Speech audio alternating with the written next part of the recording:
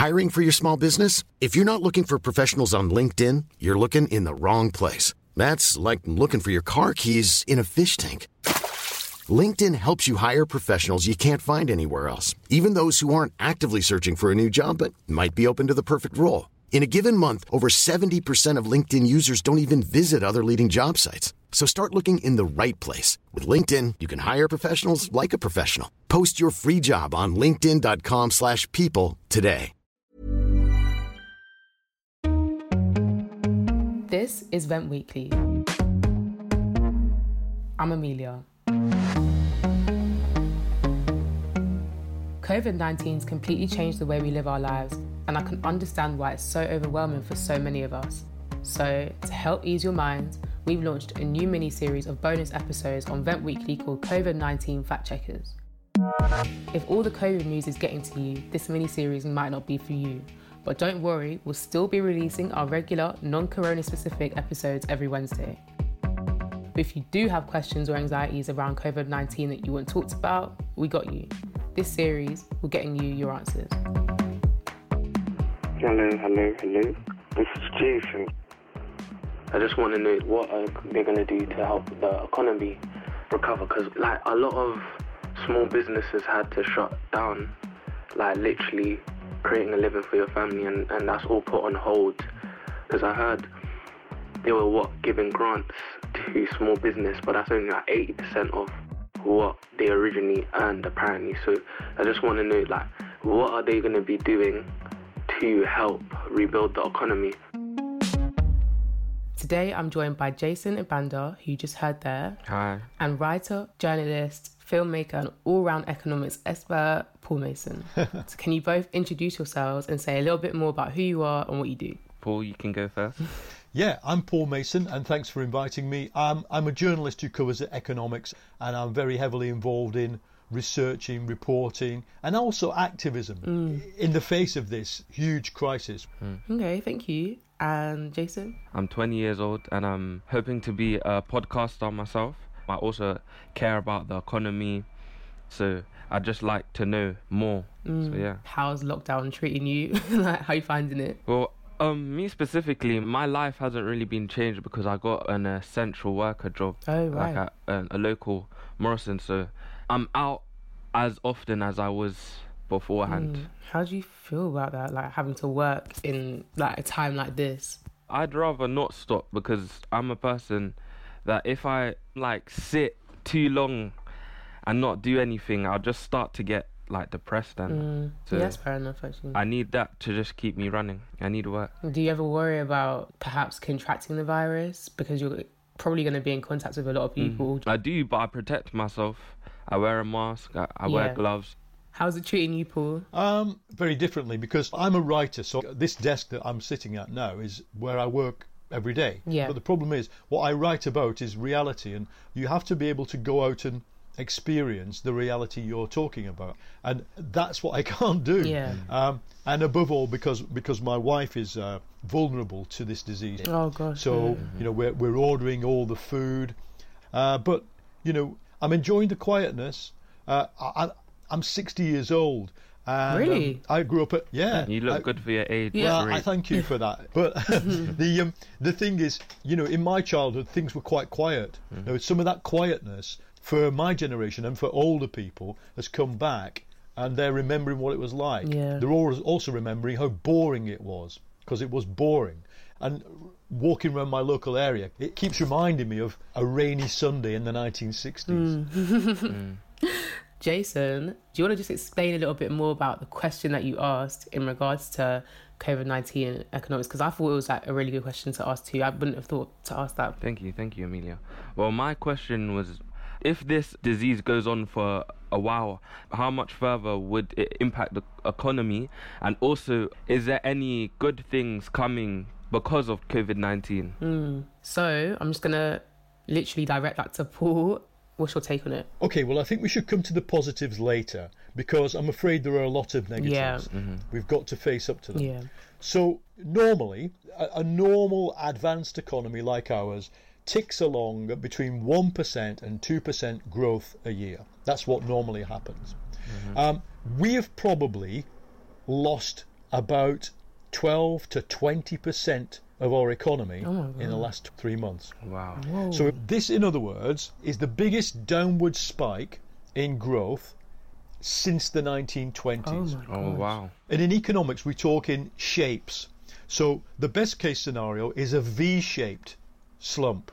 You know, a really steep downward V, and then it bounces straight back. This is what the government believes. Now, the problem arises if we don't get that. Yeah. At the moment, these loans that you're talking about, Jason, there are loans to small businesses, there are loans to big businesses, and also the government is paying 80% of the wages of 7 million people. Yes, yeah. Plus, about 1.5 million have claimed universal credit who didn't already claim it.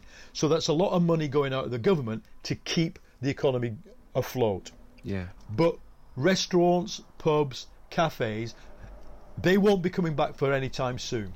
And the problem there is, my local pub, it doesn't exist because from 1 week to the next, its takings are okay across the counter of the bar. It exists because it's part of a big chain of pubs, and they live on credit by borrowing from banks. Now, if you haven't got money coming across the counter, at a certain point, you can't pay the interest rate on your loan. Yeah. And what everybody's worried about, it's what happens in the financial system when all those takings impact on the debts that everybody's borrowed. Yeah. So you can like assume the national debt is gonna skyrocket. Yeah. You certainly can. Absolutely. Let's talk about that. We have a debt that's about 3/4 of the size of our economy. Yeah. It's 1.75 trillion pounds. That 1.7 trillion is all the debts left after the entire history of the British economy for 200 and odd years, 400 years if you go back to the founding of the Bank of England. Now, the civil servants who work for the Treasury wrote a document that was leaked to the Daily Telegraph, which said if things go really badly wrong, we add another trillion to that debt in 5 years. But we could easily double it in 5 to 10 years as a result of this. Oh my God. There's another concept called the deficit. Now, the deficit is like the annual overdraft of the government. Oh, yeah. Now, before COVID, we expected this deficit of government to be 55 billion this year. It's now going to be 350 billion. Now, I'm not worried about that. I don't think that there's a huge problem there because governments can borrow really cheaply. If you or I want to borrow £1,000, we'll probably pay between 3, 5, 10, 15% interest on that £1,000. The government at the moment barely pays any interest at all. So it can rack up debts, but it's not going to hit that problem that we individuals do of how do you... They can't pay back their interest. Yeah, absolutely. But I'm not saying it's problem free, but I'm just saying the figures sound big, and they are big, but that's not the main problem. So how, in like generally speaking, are the government going to help people whose livelihoods aren't going to be thriving to ensure that people are not going to be struggling when like life returns back to normal? Look, I'm a big critic of the Conservatives, but I'd have to say that what they did is essentially right. Okay. Today, I can announce that for the first time in our history, the government is going to step in and help to pay people's wages. They said we're going to borrow money and we're going to pay it straight into people's wages. Any employer in the country, small or large, charitable or non-profit, will be eligible for the scheme. And they've saved numerous big businesses. British Airways, Virgin Airways. They've saved all the train operating companies. They've saved London Transport. They've bailed them out. They could have done more, I think, for small businesses. Now, the problem comes because we were so late to lock people down that we've got one of the worst, probably the worst, forms of the epidemic in the world. Yeah. I want to start today by acknowledging the sacrifices New Zealanders have made over the 6.5 weeks we have been in alert levels 4 and 3 in order to beat COVID-19. If you look at New Zealand, they did an absolutely severe lockdown very early. Now their economy's back running. So, today, I am announcing we are ready to move into level 2, to open up the economy, but to do it as safely as possible. Their cafes, their gyms are opening. The upshot is that in 10 days' time, we will have reopened most businesses in New Zealand, and sooner than many other countries around the world. So their economy is going to take less of a hit. Our economy is going to take longer to recover, and it's got a bigger hit. Yeah. How would you go about restarting the economy? What does that entail? I mean, it's going to be, I think, let's be realistic, it's going to be a slow process. We live in a society where people have human rights and legal rights to go to a safe workplace. So this is why the teachers have said, look, until you can tell me my workplace is safe, I'm not going. So how do we go about it? You've got to do what I think the government hasn't properly done. You've got to listen to the scientists. If there is a city or an area that's got a very, very low transmission rate, if you can then put into place safety nets, you could start reopening. One is that people keep on social distancing. Two is personal protective equipment. The third is an app that can tell me for sure whether it's possible that I've got it and whether I've been near somebody who's got it. And it raises questions of privacy and civil liberty. But I think as a society, we're probably going to have to accept those challenges. So the moment we do all these things, I think we can begin to reopen the economy. But it'll be different. Today, I want to update you with the latest plans for our programme of Test, Track and Trace. What do you say to the people that are saying that COVID is a ploy by the government to enlist more control on the people? Creating this system is a huge national undertaking of unprecedented scale and complexity. Like they're saying there'll be some sort of chip that can track people's whereabouts and so forth. And of course, we're developing the contact tracing app, which can help us deliver test, track and trace on the mass scale that we need across the country. What do you say to that? Well, look, we've got to distinguish between real fears and irrational fears, I think. But I think there is a real fear that people in power all over the world, and especially the kind of right-wing governments, authoritarian governments, they do want technological control over us. Now, I'm sorry to tell you, there is already a chip that tracks where you are. It's in your mobile phone. Yeah. Whether it's on or off, your phone can hear what you're saying and it can tell where you are. That's just a fact. When we get a COVID tracker app, we will, I think, have to surrender some of our civil liberties, probably temporarily. The app, which takes full consideration of privacy and security, has already been tested in closed conditions at an RAF base. And today I can announce the next steps. We're just going to have to accept that we are voluntarily opting in to a tracking system. Right. From tomorrow, we will begin to pilot Test, Track and Trace on the Isle of Wight. No.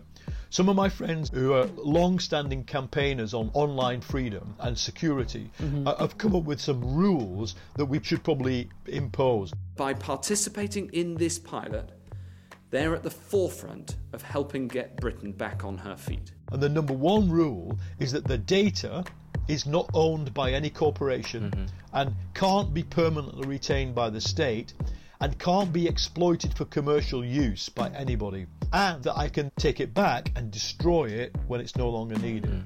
On this basis, I will probably give up my information. Where the Isle of Wight goes, Britain follows. Jason, would you volunteer to give your information and stuff for the sake of being tracked temporarily? Well, right now I wouldn't, but I think if the situation gets worse, I might be in a position where I'm so scared that I feel like I have to. Yeah. And I think that's kind of the strategy they're trying to use to accumulate fear, to sully people's instinct for freedom. Because if you're scared of something, you give up your freedom willingly. For example, to say, oh, we should get this tracker. If you were to say that a year ago, before COVID had even started, everyone would be outraged. Nobody would even want to hear you. But now this is a real possibility. But I'd like to switch over to a lighter tone. So like I asked before, what do you think the positives that will come to the economy due to COVID? Because I believe that after crashes, there's booms that people love to take advantage of. You see new millionaires coming out of fruition because of things like these. Look, there are opportunities created for entrepreneurs by this. If invent a vaccine. I think working as an animator is going to be an amazing thing, because just think we're going to be watching more and more animated stuff because of the safety aspect of this. I think as well there's a political fight coming to make sure that we fund the NHS and social care well. I think social care is going to have to be effectively nationalised. So all these care homes that are privately run are being basically propped up now by the government.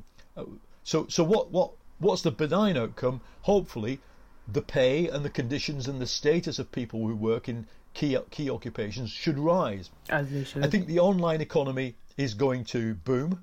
It's booming now, but it will boom more. Yeah. I'm afraid the nighttime economy is not looking so good.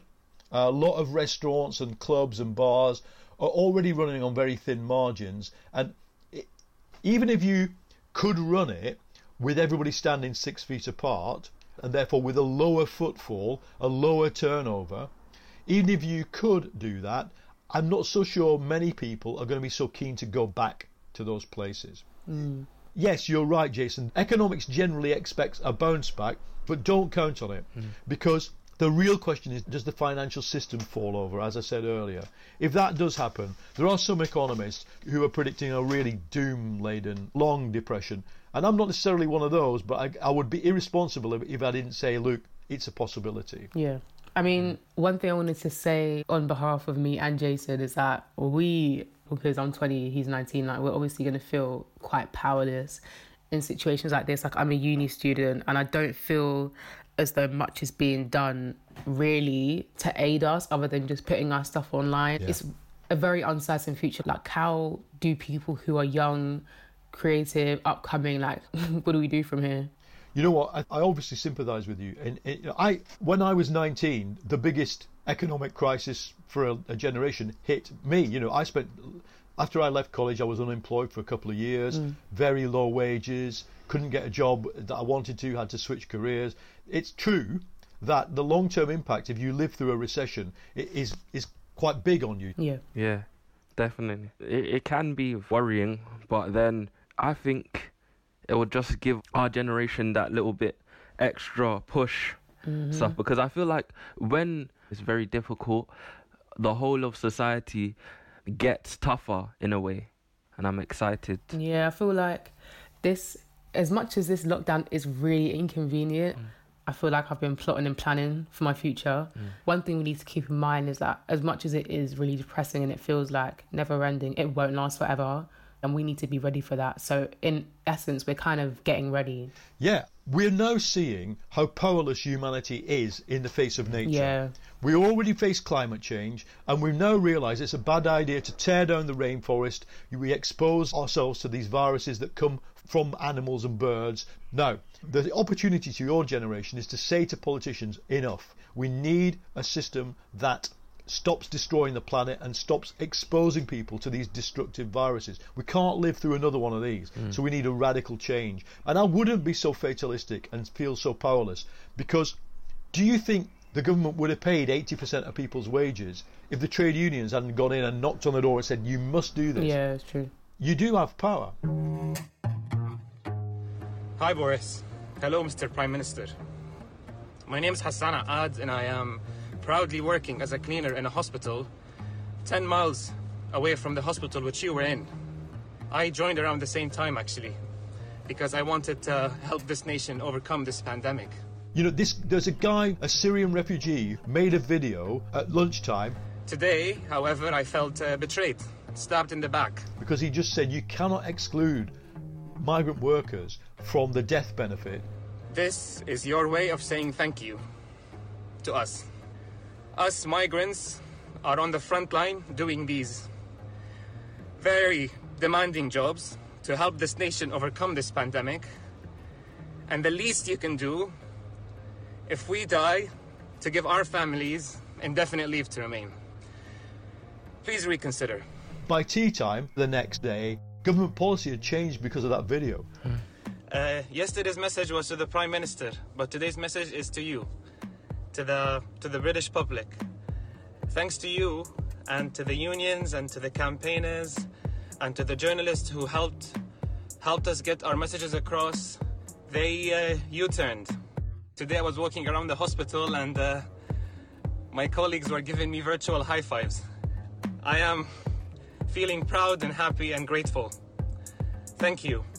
So I think the elites are incredibly vulnerable at the moment to public pressure, and especially to the pressure of your generation. Well, they need to change the way that they treat people, and they need to, lose the privilege for a second and kind of look holistically, because this country is not just made up of rich white people. It's made up of people who've come to rebuild the country and have settled here and are being treated less than. And that's the problem with their policies. Like, their policies do not include the majority. Once they change the way that they look at us and that we're on an equal level to them, that's when we're going to join sides with them. Like, I think it's almost obvious in a way. Yeah, and I don't think the Conservative model can really ever do that. Yeah. So I think Labour and more left is going to take over, like, the coming generations. 100%. Well, I have to say, Amelia, the problem is that what you just said, while I totally agree with it, I've spent, many years on the doorstep campaigning in the places I come from in the north of England that voted Conservative this time. And let's put it this way, what you just said would not have gone down very well. Yeah. Because we've got people equally poor, equally dispossessed, but the temptation for the Conservatives is to go to that group of people and play on their fears. So there is a cultural divide in Britain, and it's one that's increasingly worrying. And so far, I don't think this COVID virus has made it worse. It hasn't made it better. My fear is that what you've never seen comes to pass, but I saw in the 1970s, when you get mass unemployment, you get competition for jobs, that's really when all the racism and the sexism and the hierarchy comes out in society. So let's hope we don't get to that point. And to relate to your point, I always say that racism is rife and in life, but I feel like it's a distraction from social inequality. Point how you said there will be white people who are in the same situation as these black minorities, but just because of their ignorance, they will go against social mobility and leveling the playing field just because of that. This is why, like, people don't understand, like, race really does matter, because it's almost in a way like those people who are a little more marginalised in northern areas, for example, areas outside of London, who are facing poverty, it's like they're still playing oppression Olympics. Like, they still want to be above us anyway. Like, you're not really accepting that we're kind of all in the same boat. And that's why, like, parties like the Conservative Party will definitely reach out and appeal more to their own as opposed to us, which is why we're going to be hardest hit. I think that what you say is true, but an opportunity arises out of this crisis for something better to happen. That my parents' generation lived through the war and then the end of the war. Like a 10-year economic depression where, like, my father's family was so poor that they just literally didn't have anything to eat for days on end. They suffered diseases they never recovered from, of poverty. And then at the end of the war, people said, enough. And it wasn't just the left or the working class, it was part of the rich and the elite. So we had a thing called the Beveridge Report, which created the welfare state. Then we had the creation of the National Health Service. So the fact that we have unemployment benefit, the fact that we have sickness pay, the fact that we have old age pensions, all comes from that moment of saying we've had enough of poverty. Now, I think that there could be a moment like that now for us, and therefore my ambition is not just to say mobilise the left, the poor, the black ethnic minority communities, the youth. It is to reach out to the broadest possible coalition in society and let's have a debate about something different. If you want to invoke the wartime spirit, then the cost is you invoke the wartime outcome, which is a better society. I think that's a great way to end on it. I'm really grateful for you guys coming on. So am I. Jason, as you were the one who posed the question, how are you feeling about everything that Paul said? I got it. That's a lot of brain food that I just got there. You answered my question and then some. Great. Thank you so much, Paul. Great. Well, it's been a pleasure. And do stay in touch. Yeah. Cheers. Thank you. Thank you. Thank you for listening to Vent Weekly Bonus COVID-19 Fact Checkers. I've been Amelia, and thanks to Jason and Paul for joining me. This episode was produced by Rose Tilarabiti with help from the Vent production team, Jess Lawson, Lucas Fothergill and Moeed Majid. Vent is a collaboration between Vice and Brent London Borough of Culture 2020.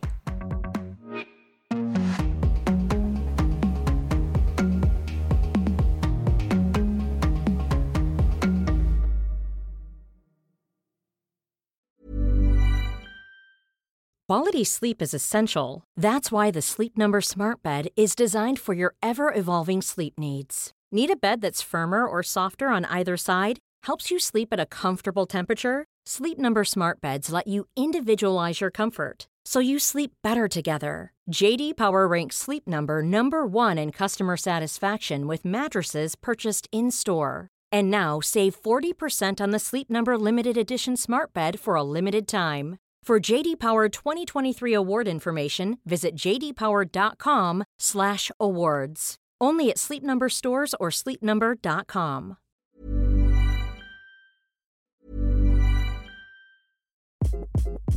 Hi, this is Craig Robinson from Ways to Win, and support for this podcast comes from Invesco QQQ, the official ETF of the NCAA. Invesco QQQ is proud to sponsor this episode, and even prouder to provide access to innovation for the last 25 years. Basketball has had innovations over the years, too. We're seeing the game played in new ways every day. Learn more at Invesco.com/QQQ. Let's rethink possibility. Invesco Distributors, Inc.